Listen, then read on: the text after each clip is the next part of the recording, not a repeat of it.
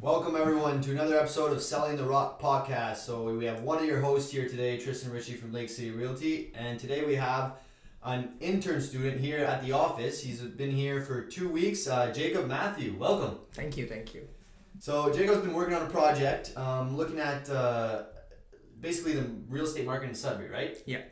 And getting as much information as possible to try and set up an online course. So we looked into permanent residents, international investors, information they might want to know. But what we thought was really interesting was the vacancy rates. The vacancy rates. You want to talk about those a little bit? For sure. So first of all, those people who doesn't know what vacancy rates is, it's a number of properties, the rental properties which are being vacant or not being vacant. So it's basically the occupying rate.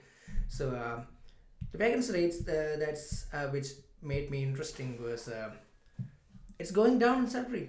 When you compare all the cities in Ontario, in the whole province, Sudbury is the only place which is showing a positive growth in vacancy rate. Means the vacancy rates are going down, more people are renting the properties, landlords are getting more tenants, and on top of that, the average rent is going up by at least $50 every year. Yeah. That's happening every year. Being in the market, I'm really seeing that a lot of people are complaining about the increase in rent prices.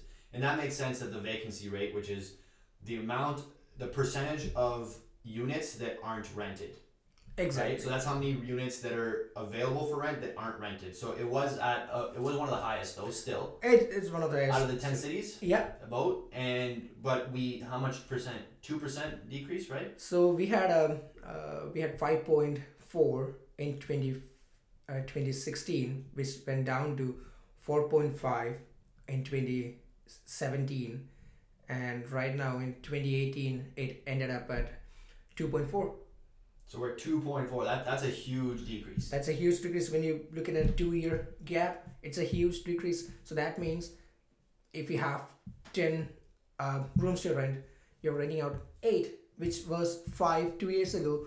Right now you only have 2 vacant. All the 8 are gone. Yeah. That's a huge difference. Huge difference. That's awesome. That's awesome for investors. So it is a great place to invest, along with the increasing home prices. Exactly. Right. So you want to talk a little bit about the prices? So here are a few of the stats that Jacob pulled up.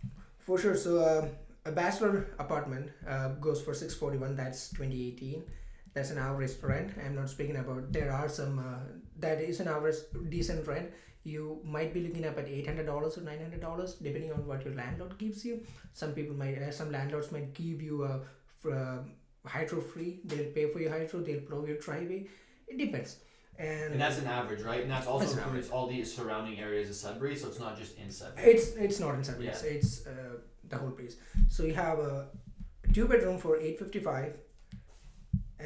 1 bedroom for $855, 2 bedroom for $1052, and 3 plus for $1204, and goes up there. So usually we have 3 bedrooms in Sudbury, 3 to 4. I haven't seen more bedrooms in an apartment like that. It's you don't see much bigger than that. Even finding a house with that is tough. It's tough. You'll be saying that there are houses which goes up to $3,000 for 4-bedroom houses, but you have to look at the location. It might be close to school, close to university, close to a park, something like that. It's just an average, just to remind again. And on top of that, the home prices. If you're trying to buy a property right now, the property prices went by 22.8% from last 2018 November to 2019 November. So you had a huge increase, and that was 48.2 million. That's what the whole house sales ended up in November 2019. And we are seeing a clear demand for more housing, as out of 163 houses which were built in 2019, 161 were moved in. People bought houses. So almost all the houses that were built, the amount of houses built last year, almost all of them were sold. All of them were sold. Yeah. You are seeing at a good number there, and that means there's a more need of housing and more need of renting, and as I said before, the property prices, the increase in the rent, that haven't triggered the vacancy rates to negative growth. It haven't, because with the rental rates, you're looking up at all the extra facilities that your landlord is giving they're also paying for the things, right? The salt prices from last year is not the same from this year. The hydro have increased. Other rates have increased. Gas prices have increased. They have to pay for their taxes. Everything have increased. So that also has an impact on average rental price. So lower vacancy rates, higher price of rentals, higher prices of homes.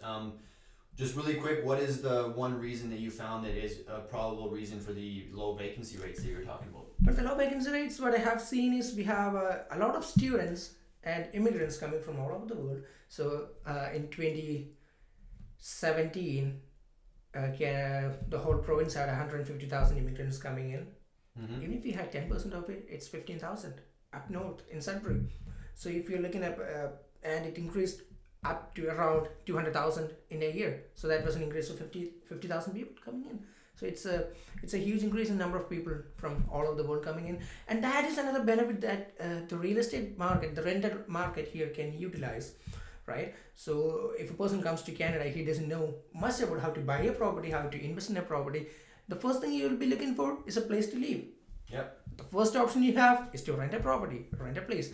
Might be as a whole family, you might be coming alone, you might be coming with your partner, and the first thing you need to have is a roof above your head.